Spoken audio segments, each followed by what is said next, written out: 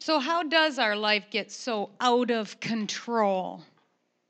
What causes us to lose our hunger for God? And why is it so easy for us to drift away from God without even realizing it? Today's message title is my question for you. Are you really hungry? And I know we just did Thanksgiving. Nobody wants to talk about food. But at least for the next few minutes, I want to try to compare our spiritual hunger with our physical hunger. I mean, we know whatever you feed grows. Whatever you starve dies. And if you're not purposely feeding your spiritual man, it will die. There's no pause button on your growth. I know that when I look around my house, and any living plant in my life tends to die. I have an agreement with those green living things that if I stay far enough away from you, will you just live? Because I like green things. I really like plants, but they hate me and they see me coming and I can see them shriveling up as I get close to them. So I've got the one fern in my house right now and I talk to it from a distance. Please, I won't try to touch you. Just keep growing. I want it in there, but I know. And I walked over to it because somebody told me, if you pick the dead things off it, it's what you're supposed to do. So I'm picking. I hope this doesn't hurt. Really? I'm trying to do this for your own good. Just keep growing. And then I'll tell Brian, did you feed that thing? I think you're supposed to water it, but I don't want to trust myself to water it.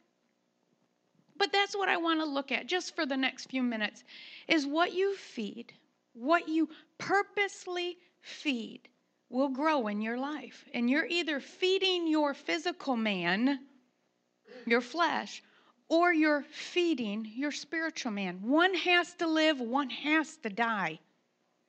One has to live, and one has to die. I have a special treat for you today. My son Isaiah, that I talk about all the time, my oldest boy, and his wife Rachel, which she's out there with my Owen Rampage Victor Maurer, is here today. And Isaiah agreed to team preach with me. And who else but a young man could tell stories of an extreme appetite? Isaiah, would you come share?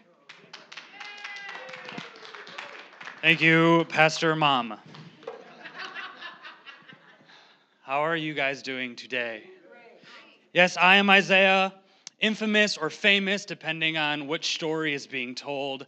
I am the eldest son of Pastor Brenda and Brian. I do love to eat. However, when you said, who better to explain appetite and hunger, I did take it as a slight because I've been losing weight. Okay? I've been working and it just makes me more hungry. When you exercise, you get more hungry. Did you know that? That happens. So I'm calling from the pulpit, no more exercising. I can't do that. I can't do that. I'm sorry. I redact that. I'm a fast talker, and I want to let you know now. I'm going to move a lot. I'm going to talk a lot. I might yell. Sorry, I'll remember to pull the microphone away if I'm going to yell, because I'm a professional. Not really. I don't get paid for this. I did grow up in church. I remember at the very first Charlotte Assembly of God, there's two because they built a new building. I remember being under the pews, rolling. My mom thought I was there. I was rolling, and then I would roll all the way back, and she's still praising or sitting and writing notes. And I would roll all the way underneath and then roll all the way back. So I've been in church a lot, so I want to apologize because I tend to follow rabbits. I have a plan. Who knows if we'll follow my plan? And also, we're going to be saying the word hunger a lot. Hungry, appetite. 2 apologies on this. It will make you physically hungry. So I'm sorry. And also, I understand that Hunger Games Part 2 recently came out. I'm just going to throw that out there. I did see it. My one sentence review is that it was predictable when it didn't need to be. 7.5 out of 10. Still worth the see. What is an appetite? So we'll talk about physical appetite, we'll talk about emotional appetite, and we'll even talk about spiritual appetite. But I want to tell you, appetite, in regards to physical appetite, is the desire to eat food. Sometimes, emphasis on sometimes, due to hunger. Appealing foods can sometimes stimulate an appetite even when hunger is absent. Appetite exists in all higher functioning life forms, and it serves to regulate adequate energy intake to maintain your metabolic needs. Listen, I love Christmas. Shout out.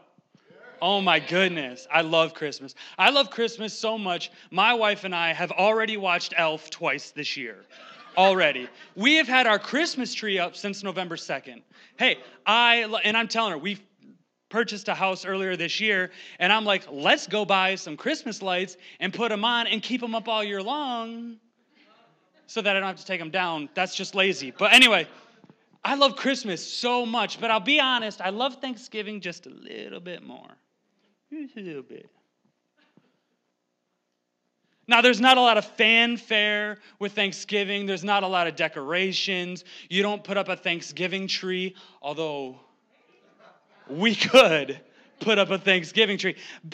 And really the main decoration, the main thing is the turkey, and we kill that. I mean, so, unless you're a vegetarian, which you can leave. That's a joke. It's a joke. No, it's not. And I even train for Thanksgiving. You can ask my wife. What I like to do is I like to eat a little bit more, come October. And then halfway through October, I start chewing gum. Just bubble gum. And then a couple weeks of that, I'll take the gum out, I'll let it sit for a day, and I'll come back to it. Because it's hard. And then it takes to get that thing going soft again. I train. I love Thanksgiving. I get excited. What other day of the year do we get to grab an oversized, not normal, no, an oversized double-ply paper plate and fill that sucker with mashed potatoes and gravy, homemade macaroni and cheese that happens to have a breaded crust on it, thank you very much, stuffing, baked beans, rolls, too, because I said rolls, thank you very much, salad, corn, a little salad, because don't worry about this, salad, corn, Jell-O salad thing, and then if you're a part of my family, you get to decide from 2 different types of turkey, because that's how we roll. Of course, we have the normal oven roasted, which is classic. I mean, just, I'm so hungry. I'm so hungry. But then what we also do is we also deep fry a turkey to the glory of God. Can I get an amen? Oh, Lord. And the absolutely amazing part about Thanksgiving is once you've completely cleared off that oversized double-ply paper plate, and there isn't any more. I mean, you soaked up the gravy with the second roll. That's why you have 2. One to eat first, the one to soak it up, and now you've got another oversized double-ply paper plate. No one bats an eye when you go up for seconds. Oh, no. But really, we all know that when you go up for seconds, it's really just to get the things that you really want. Like you get a little bit of everything the first time just to be polite.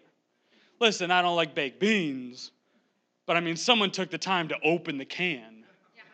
You know what I'm saying? So the second time you go up there, you fill that sucker up with just what you want. And you sit back down and your wife leans over. Do you really need half a plate of macaroni and cheese, 2 more rolls, and more turkey? I said, yes, ma'am. I do. But it's not over. No. It's not over. See, what happens is now you're full. And I mean, let's be honest. The reason we have Thanksgiving with our families and not necessarily with strangers or friends is because after seconds, we all unbutton our pants. I mean, if you don't, you're doing it wrong. So you lean back, you unbutton your pants, and it's just about the time when you're hurting your back on that, that metal folding chair because you don't have enough normal chairs and you're hurting, and you realize, dessert! So you get yourself back up, which takes a little bit of effort, but no one groans. Then, oh no, you don't button your pants up because let's be honest, you can't button them up at this point. So you go back to the dessert table because that's my family. We have a table. It's not just one area. And you look at that little CD-sized paper plate. You're like, what the heck is this? I'm not going to fit anything on here.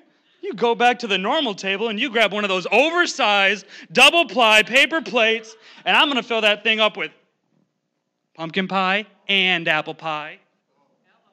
I'm going to get a brownie and 2 Reese's Cup cookies.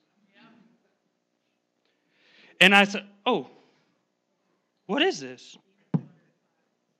There's peanut butter pie and coconut cake? Well, I'll have a couple of those too. You see, appetite really doesn't have much to do with hunger. Of course it can. Don't get me wrong. I mean, when you're hungry, you have an appetite for almost anything. But when you're in front of something that is appetizing, hungry or not, you may find yourself wanting seconds. As human beings, we are all driven by our appetites, aren't we? We have a physical appetite. We have a spiritual appetite. We have an emotional appetite. As you get older, we learn how to discipline those appetites, though. You shouldn't eat ice cream for breakfast. You shouldn't eat 8 pieces of cake in one night. You learn to discipline those appetites. And as a Christian, we need to call those appetites into check on a regular basis. Because what you feed will grow. Don't we know, Isaiah? Oh.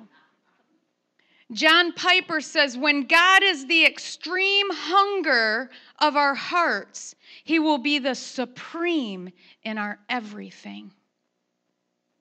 So I'll ask you again, what causes us to lose our hunger for God? And why is it so easy to drift away from God without even realizing it? I should have asked you at the beginning of this message to turn to Hosea. Because I have to agree, most of us don't know where that book is. That's why YouVersion is so important on your iPhone or your iPad or your whatever droid thing you might have. But yeah, we won't mention them. But I want to look at Hosea chapter 11. And let me just give you a little synopsis of this book. Hosea was a prophet of God who was commanded by God to go marry, well, let's just call her a not-so-innocent woman. And even when he gave his heart to her, took her as his wife, she still committed adultery and kept going out and sleeping with other men. And kept going out and kept going out. And it actually says that it broke his heart.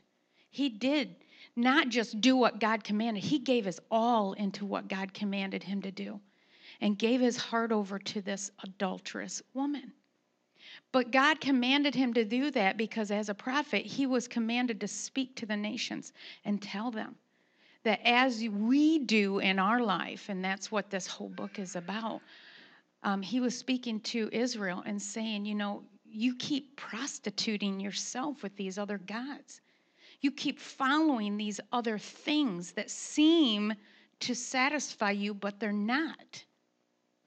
I'm the only one that can satisfy you. I'm your God, and I brought you up, and I loved you and held you, and I gave you my whole heart, but you keep turning away from me.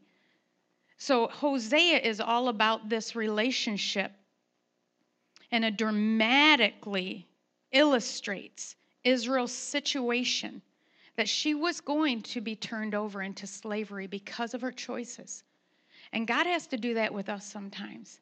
He has to say, you know what? Like the prodigal son, you can. He gives us that choice. If you want to chase after those other gods, if you want to chase after those other appetites, you can. He's not going to go around and tell you no, no, no, slap your hand and throw you in, time out, even though I wish he would more. He lets us make choices and waits for us like a loving father to come to our senses and come back. But let's look at this together in Hosea 11.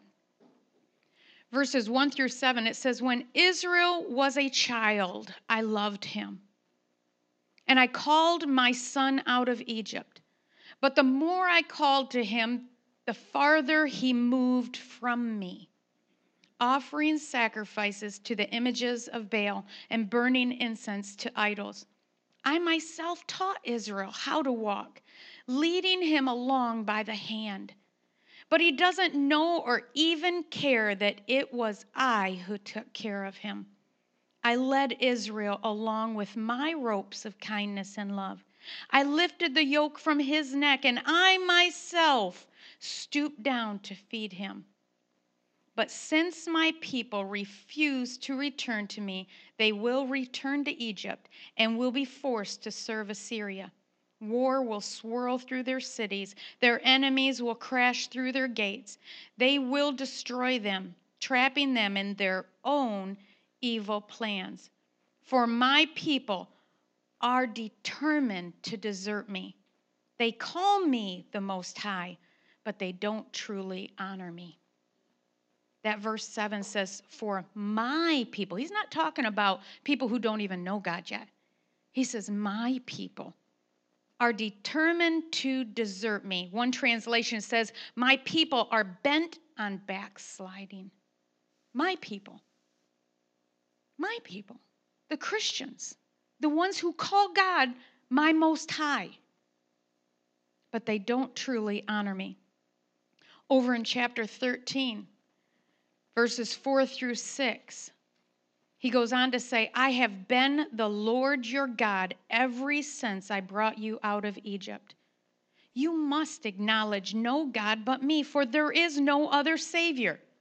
I took care of you in the wilderness, in that dry and thirsty land.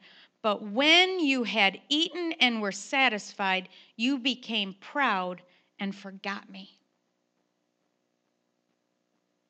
When you had eaten and were satisfied, you became proud and forgot me. See, it's easy to cry out when you need help.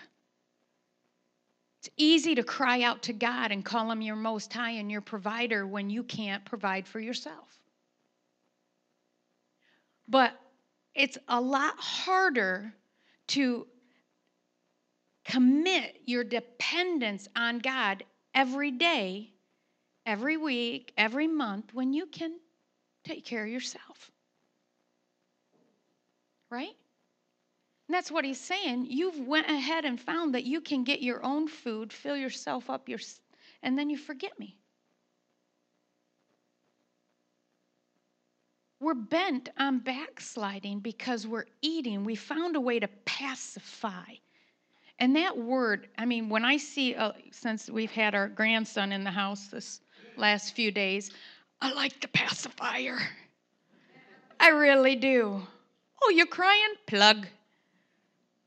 She's got one that says mute button on it. Stick that thing in that hole that's making some noise. But does it give him any food? No. It pacifies. It tricks his mind into thinking, I'm getting something, but he's getting nothing. And that's what we do. We can fill our mouths full of stuff. We take care of ourselves, and it pacifies us. It tricks our mind into thinking we're getting real food, and it's not. You cannot take care of your soul. You cannot feed your spirit on anything of this world. Oh, it will pacify you. It will trick you into thinking God's taking care of me because I'm taking care of myself. But it's not that dependence, that childlike dependence. So how does our life get so out of control? I believe we begin to develop a pattern of independence that draws us away from God. It seems harmless at the time, taking care of ourselves, but leads to a prayerless, self-reliant lifestyle that calls God our Most High, but it doesn't honor Him as our all-providing Heavenly Father. What's there to pray about if I can take care of myself? Oh, I'll come back, kumbaya, my Lord, I'll come into service, hoo-ha, and go back. In 6 days, I'll live my own way. Actually, more than, let's just call it 7, because an hour and a half in service doesn't really do anything. If this is all of God that you have in your life is your hour and a half here, it cannot sustain you. It's tricked your mind into pacifying that you're actually, this is where I get fed. Liar. You cannot get fed to sustain you enough in an hour and a half for a whole week. That's a lie from the pits of hell. He's saying, you know what? If you don't do it for 6.5 other days a week, go ahead and go to church. Satan is not afraid of you coming to church. Do it. Because then you've pacified yourself into thinking that you're okay for 6.5 more days. That's a lie. It's junk food. Junk food is what you're filling your life up with. It cannot satisfy. Philippians 3:19 says they are headed for destruction. Why? Because their God is their appetite. They brag about shameful things. And they think only about this life here on earth. So what's been your junk food? What is junk food? I was thinking about this when this message was stirring within me. How do you determine if it's junk food? Well, there's a litany of tests. You can think of 100 different things. But let me ask you, what do you go to first when you have extra time? Extra time. Because I don't know about you, I value my time. I really do. To me, I would rather give money, throw money at something, and I ain't got much. But I'd rather throw money at something than my time. Time to me is valuable. So when I want to say because it is, and we'll be going through the blessed life, money's an important part, but it's also your time. So what do you spend your extra time? When you have extra time, what do you go to first? Is it TV? Is it Pinterest? Is it Facebook? Is it family? Do you know your family can be a god to you? Oh, too bad. You voted me in. You can't get rid of me now. Too bad. Because I'll tell you, that is like sacrilege. You can't mention that from the pulpit. Because everybody, and we all do, you got to be a wicked person if you don't hold your family dear. Dear to your heart, close to your heart, and don't anybody touch my family time. That's why my time is so important to me, because that time means family time. But if family takes up more of my time than I give to God, it's become my God. And I can't give the best part of me to my family if the best part of me hasn't been with the best part, which is God. You can't truly love your spouse. You can't truly love somebody until you truly know love, and that's God. It's a pseudo love. We all deserve, now let me just say, we all deserve some downtime. I am not saying that throw away TV. I like TV. I won't go into it. But I like Pinterest. I like Facebook. I like playing cards. Shh, boo, horrible. Go ahead and erase that before we put that online, okay? I'm not telling them myself. Oh, Lord. Sometimes I feel like when I'm preaching, I start off in the driver's seat, but then I feel like the Holy Spirit's saying, move over. It's time for me to drive. And he takes the wheel. And I don't want to tell some things, but it's like, please don't make me tell that one. Anyway, Wayne was sat with us for Thanksgiving, and I so enjoyed, and I have to admit, I sat there in my chair thinking a little puffy of myself that, see, we even invite people that aren't our family and for friends. And then we taught them how to play Mexican poker. I'm so sorry, Wayne. I'm sorry. But you did win one, didn't you, baby? Yeah. Yeah. Hear that change going in that dish. Oh, I ain't going to say that word. I can be politically incorrect once in a while. But anyway. Huh? It's okay? Okay. So I'm not saying to throw away everything, every little downtime, every relaxing time. That's not what I'm saying. I'm just asking you to just evaluate. Do you have more downtime that you're spending on things that don't whet your appetite for God? I mean, I was even watching the news this morning, but it was like I was looking through the news and I was just saying, God, I just want more of you. Just fill me of more of you. I can be sitting there watching TV and still be hungry and thirsting for God and talking to God. I don't turn God off. That's what I'm trying to get you to do, is turn God on in your life and leave him on. Don't hit pause. Don't hit fast forward. Don't keep rewinding the same old things the way we used to do 100 years ago. And, it's not good unless we go back 100 years, I'm just saying, keep going. So when you're having that coffee o'clock, thank you, God, for these coffee beans. They're so good. And Denny's never going to taste of this goodness ever again because he just threw you out. Anyway. And, when you're eating that second piece of pie that you can thank you, Lord, for the stretchy jeans, whatever. But seek to fill your day with God. Insert God in, number one, the first part, the best part of your day, but then throughout your day. Hunger changes the way you view your circumstances, and it realigns your priorities. But remember, you have to call those appetites into check. Am I thirsty more? Am I hungry more for fill in the blank? Or am I for God? I mean, when you said that question about would you give up and sell everything you had right now if God asked you to? It's easy when you have nothing. What do I got? Got a coupon for McDonald's. You can have it, God. I give it all to you. It's harder, though, when you have more or value more. But really, that's what you need to do. You need to be calling those things into check all the time.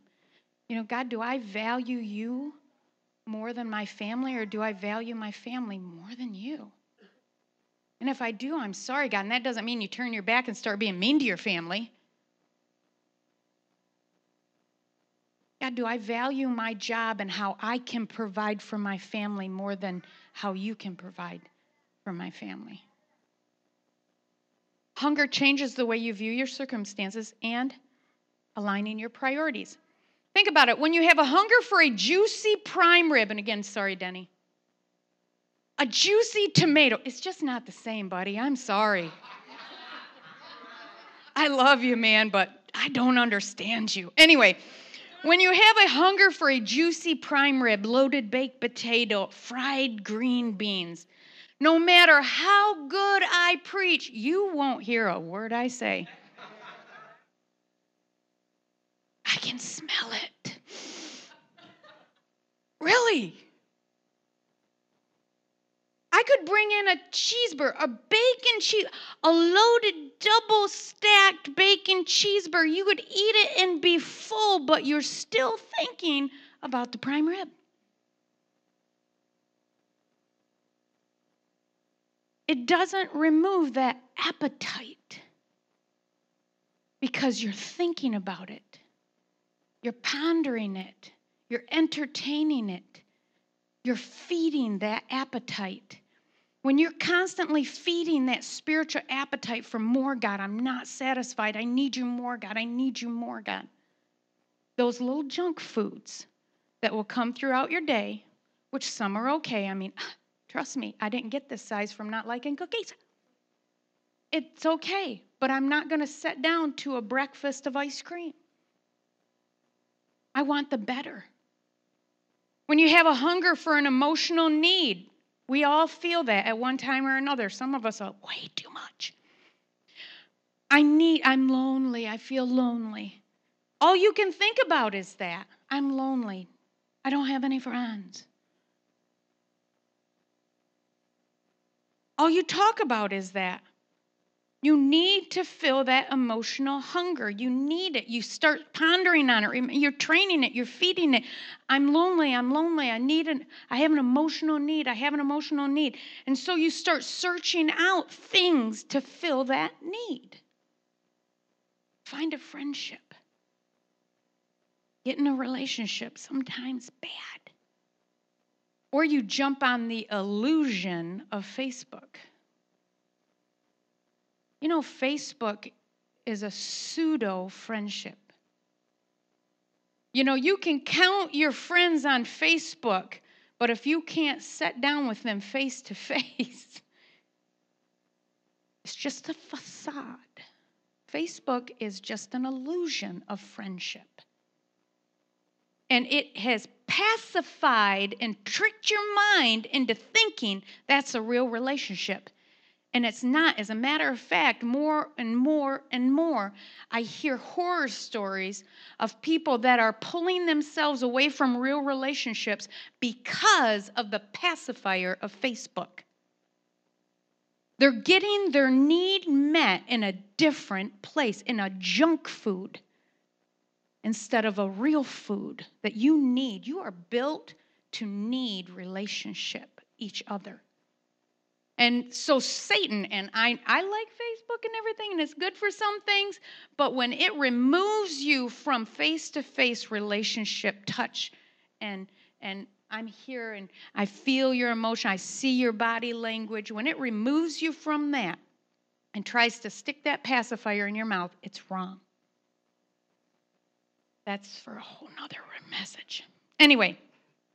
We were all born with a hunger for God, a deep desire, an appetite for a spiritual connection with our Heavenly Father.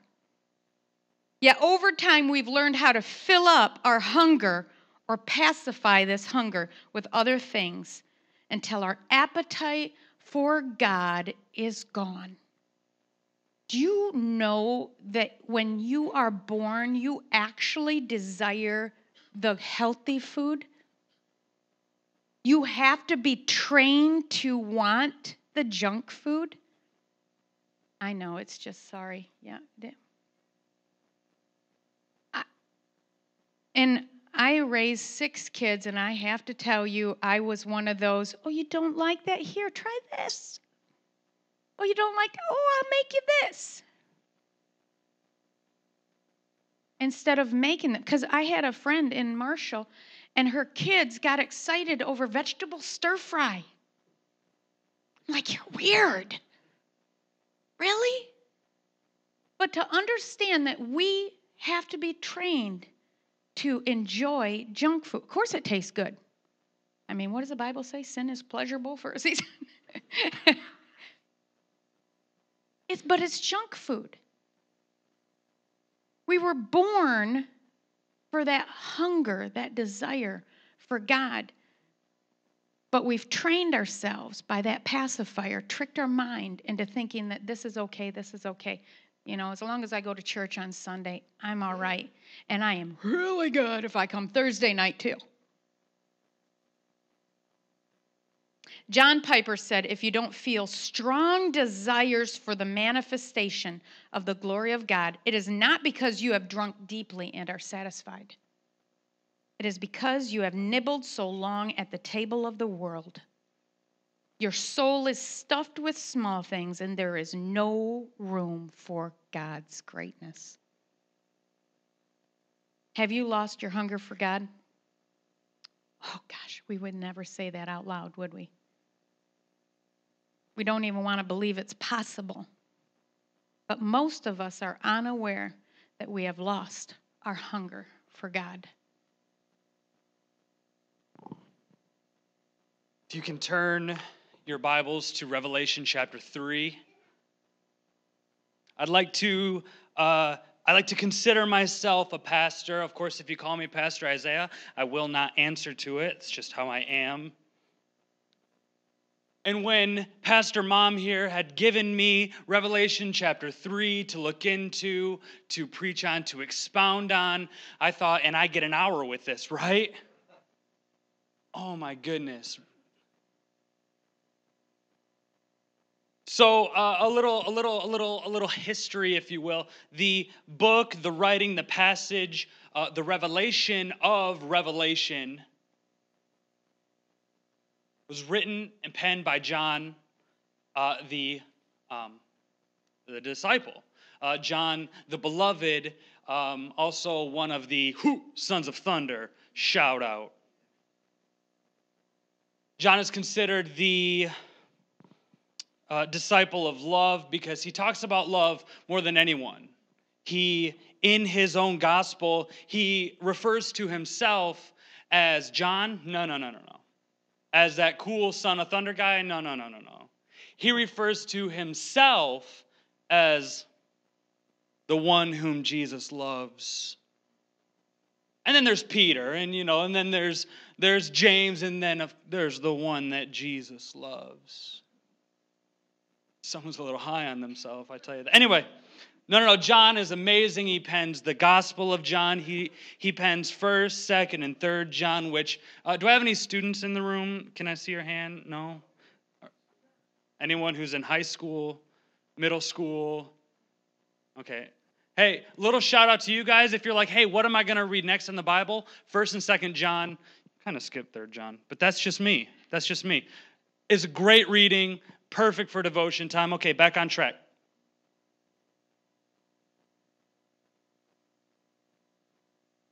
Revelation chapter 3, whatever verse I'm in, 14 specifically. If we look at it, it's written in quotation form. And if you've got one of those special Bibles, you realize when you look at it, it's not just black letters like all the other things in the Bible. We look at it and it's actually red letters. That means that John is quoting someone very important named Jesus.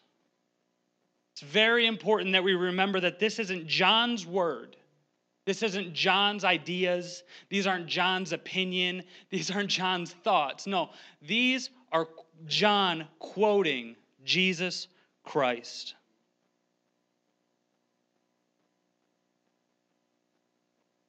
Verse 14. Write this letter to the angels of the church in Laodicea.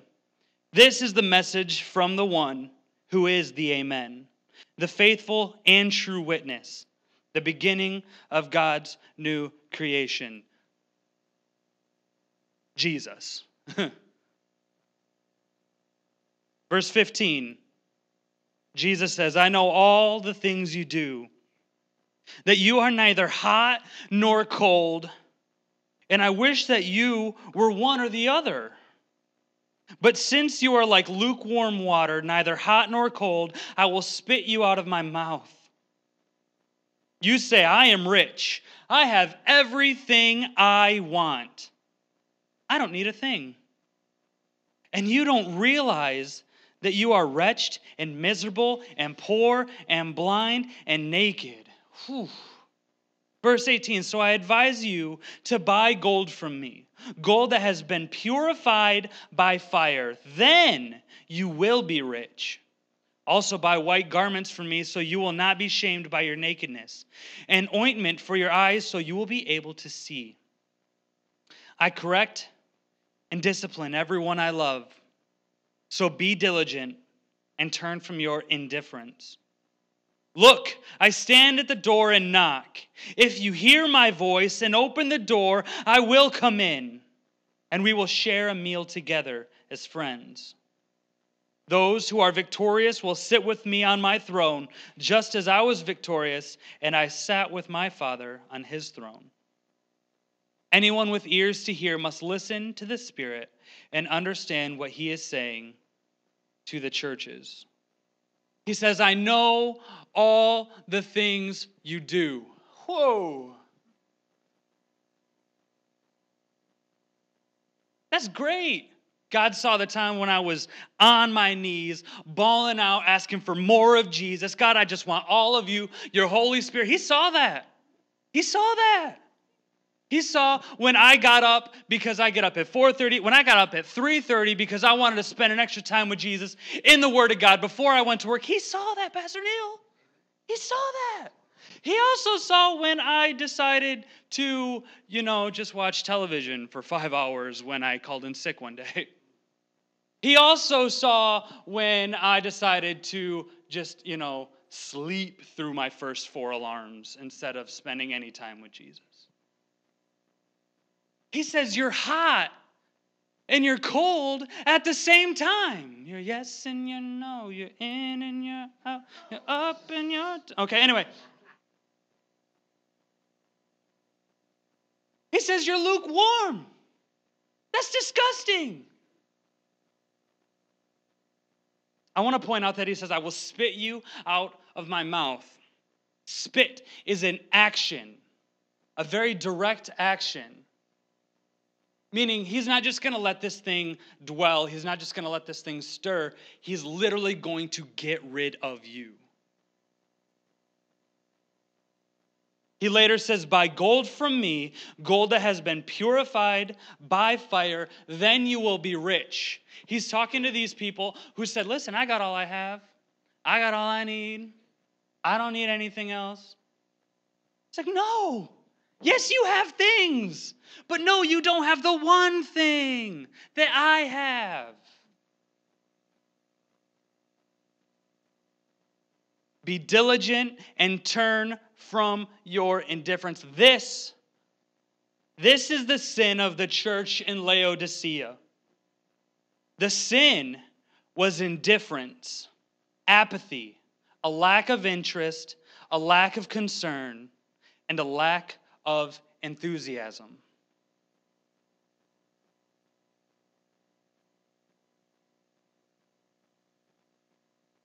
Jesus says, I stand at the door and knock. This is why Jesus is standing at the door and he's knocking. The church was content with what they had. Jesus wasn't in the building. They had what they had. They had been saved. They had been set free. And they're like, we're good. And Jesus is going, hey.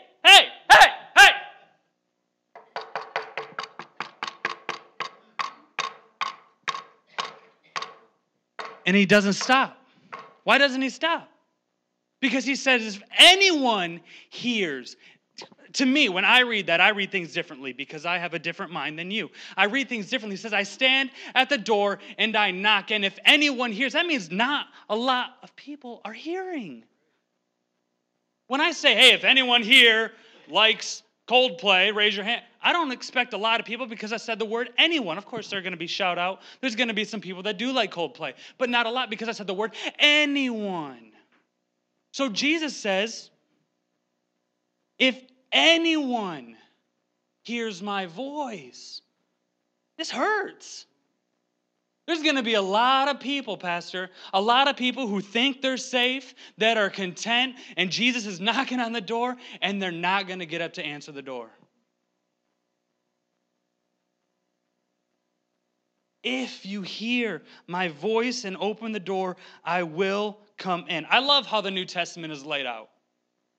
Here we're reading how dire the situation is, how much we've fallen short, and that we are the ones to blame. But as always, Jesus, the Christ, offers himself as the way out. He says, I stand at the door and I knock. If you hear his voice and you open the door, he will then indeed come in and share a meal. And here, he's talking about sharing a meal as an act of intimacy. It's an act of friendship. Listen, it's nice when you're in a big cafeteria in a big restaurant and you're sitting and I'm at my table and I look over and there's people over there, hey, how you doing? And there's people over here and hey, how you doing? But until they come to my table, it's not intimate. I don't have to look them in the eyes, but Jesus says, listen, open the door, let me in, and we will share a meal together.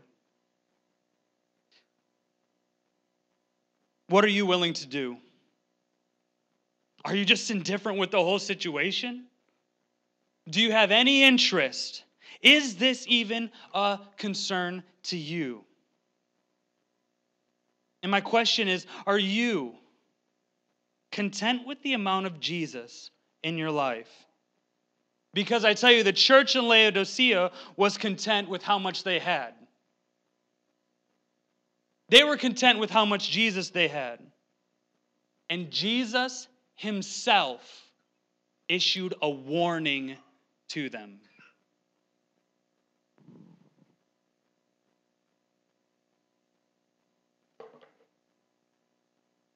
A disciplined hunger is the difference between wanting something or anything now and waiting for something good. You have to discipline your hunger. Retrain your appetite for God's best, not what's quick, not what's easy, not what will just pacify. You see, God is not limited to our time restraints. God, I want all of you. If you can just come in the next couple minutes, that would be great. The best God has for us usually comes when we, and we haven't spoke this word in decades, tarry. That means wait on God till he shows up. Wait on God. That's that persistent widow that keeps bugging that judge over and over and over again. That means staying on your face, sucking carpet until God touches you. And you know, that used to bug me because, like Isaiah, we sometimes ask questions that other people, or maybe you ask them, you just don't verbalize them. I would be sucking carpet, snot running down, crying, and I instantly want God to scoop me up. And I remember there was one time I was snotting and tear, and I even pulled myself up a little bit, and a big wet spot, and you kind of just want to move over a little bit and look at the next person. Hey. And I thought, God, what's taking so long? I thought you were here already. Aren't you supposed to be everywhere? Your Holy Spirit's supposed to be in me. Why do I feel like you leave me to just cry and throw a fit? And no. Maybe there's something that needs to come out of me. Maybe I need to lay something down. Have you ever saw a 2-year-old throwing a fit on the carpet and you want to go over there and scoop them up real quick? Matter of fact, I used to be that parent. Don't you dare throw a fit. Sometimes I think they need to throw a fit and not give in to them. You're still not getting it. You're still not getting it. You're still asking for the wrong thing. I'm not giving it. I'm not giving it. Got to get that out. But we don't want to tarry. We don't want to wait for God. God says, I have the best for you right here. Can you just give me what you've been pacifying yourself with? I have something better. Don't limit God to your own time restraints. So what's been stealing your hunger? I'm wrapping up with this. Philippians 3:8, Paul says, yes, everything else is worthless when compared with the infinite value of knowing Jesus Christ, my Lord. For his sake, I have discarded everything else, counting it all as garbage, so that I could gain more of Christ. Have you shoved so many things in your life, in your heart, in your mind, in your time, in your emotions, that God has no more room? Kind of like the church of Laodicea. You filled up your life so full that you actually pushed God out, and you are just doing church. You're just doing, going through the motions. Paul also said in 1 Corinthians 10:23 that everything is permissible, but not everything is beneficial. Just because you can doesn't mean you should. Just because you can, just because I can sit there and watch TV, doesn't mean it's beneficial. So sitting there for 5 hours or 6 hours or 8 hours might not be beneficial.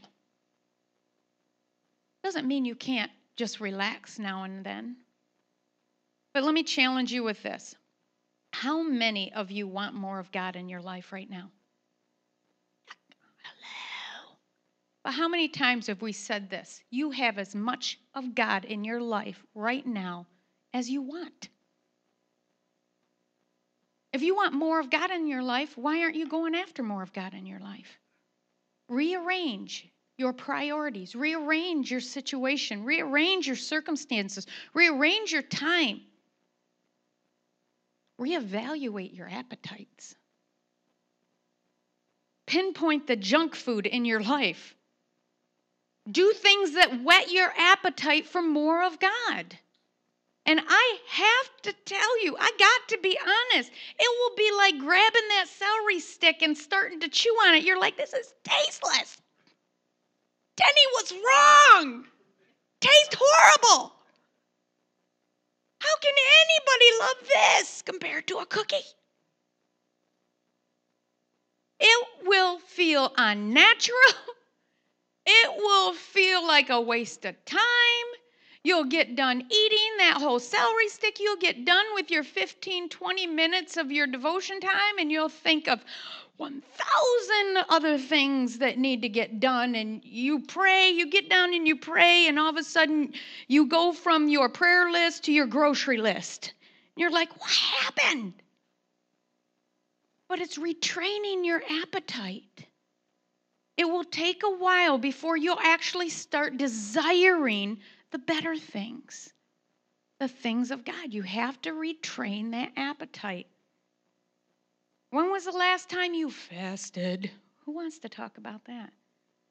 We're getting ready to go through a week of prayer and fasting, the beginning of January. But if you only wait for the 1 week a year, it's wrong. Fasting should be an a part of your every week, at least once a week. Why? Because it realigns your appetite. Now, if you're just going without food to tell other people, I fasted today, it's not doing anything. I want more of you, God, so I'm setting down this. I want more of you, God, so I'm not going to do this.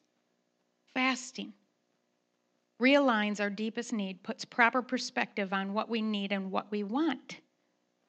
I challenge you, commit at least 1 day a week to fast. Not so you can mark it off your checklist.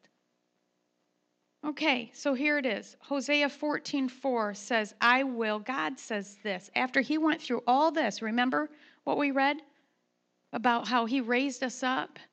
But we're bent on that backsliding. But he says, I still love you. He still stands at the door and he knocks. And Hosea 14:4, God says, I can heal their backsliding. I can heal their backsliding because I love them freely. He doesn't divorce you. He doesn't walk away from the door. He continues to stand at the door. The warning Jesus gave to the church of Laodicea is a warning for us today.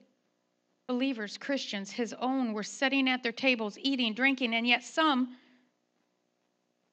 I don't even understand how, just things, crowded Jesus out of their home, out of their heart, pushed him right outside and shut the door on him. And yet he continued to stand at the door and knock. Hey, what a gentleman. He doesn't barge in. What the heck you doing? You pushed me out. No, he stands at the door and knocks. It's okay, I understand. It's okay, I love you. I'm here, I'm waiting. In Hosea, remember, God said, my own people are determined to desert me. Have you deserted God in some way? You call him your Most High, but you're bent on backsliding because you've eaten and are satisfied, and then you forgot him. Let me have everybody just close their eyes.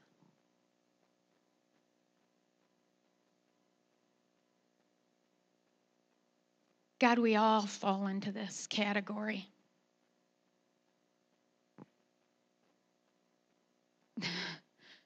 That we stick things in our mouth that pacify our hunger. And it's tricking our mind into thinking that it's giving us what we need. When God, you said you are all we need. You are our Savior. And everything else is garbage.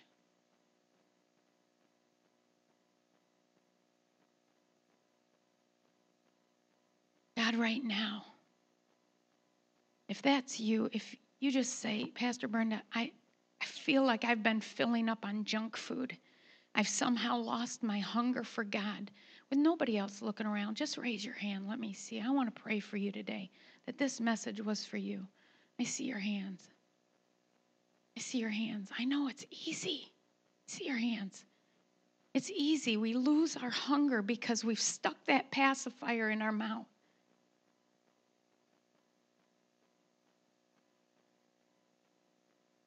Maybe you're sitting here today and you've never made Jesus your Lord and Savior. Or you had at one time, but you not only pacified yourself into thinking you're okay, you ran your own way.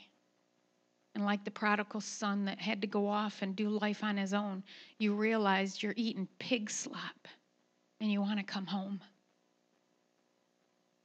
Remember, Jesus stands at the door. He's knocking. Whether you're a Christian of 100 years, 20 years, 2 years, he still stands at the door and knocks. If you're ready to make Jesus Christ the Lord, leader of your life, it's a simple prayer. You just need to cry out from your heart that, God, I'm tired of doing life on my own. I'm sorry I've tried to do life on my own, filling up on junk food when you are the real food I need. You're the bread of life. And right now, Jesus, I accept you as my Lord and Savior. And I will serve you. I will follow you. I will honor you from this day forward with all my heart, mind, soul, and strength. I give it to you.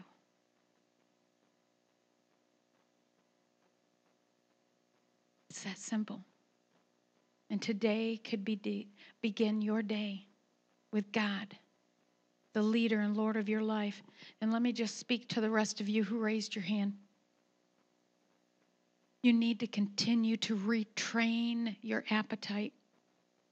And Lord, I just ask right now as we close in prayer, Lord, that you let the words of John Piper be our prayer, our everyday prayer. That you, Lord, would be the extreme hunger of our heart. that nothing would ever pacify us again. God, that by your Holy Spirit, you would quickly call us into an awareness when we're trying to stick something else in our mouth.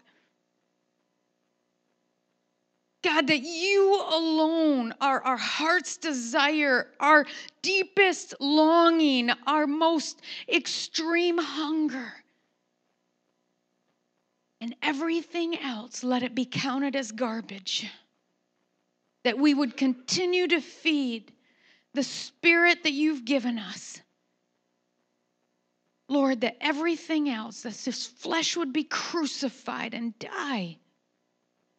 Your Spirit would reign free in our lives. Move us and motivate us to walking out your word, your purpose for our life. God, let us shine your glory in this dark world. We have been called to be the light. We have been called to be your light shining in this darkness. Have your way, God, have your way.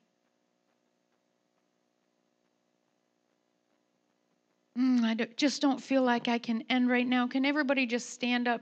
Crystal, if you can just come back up to if you have a prayer need, if you just want to come suck carpet for a while and let God just realign those appetites, don't run out. Remember, don't limit God to your time frame. He has something better for you, and I don't want you to leave because you're looking at your watch. Because whatever can come outside those doors isn't what's most important. Right now, this time, right here, this is what's most important. And if you came in here sick, or you have an emotional need, or you have a physical need, a healing need, whatever it is, you need to come up to the altar. Can I just get the prayer team to come up? Come up. Meet these people up here.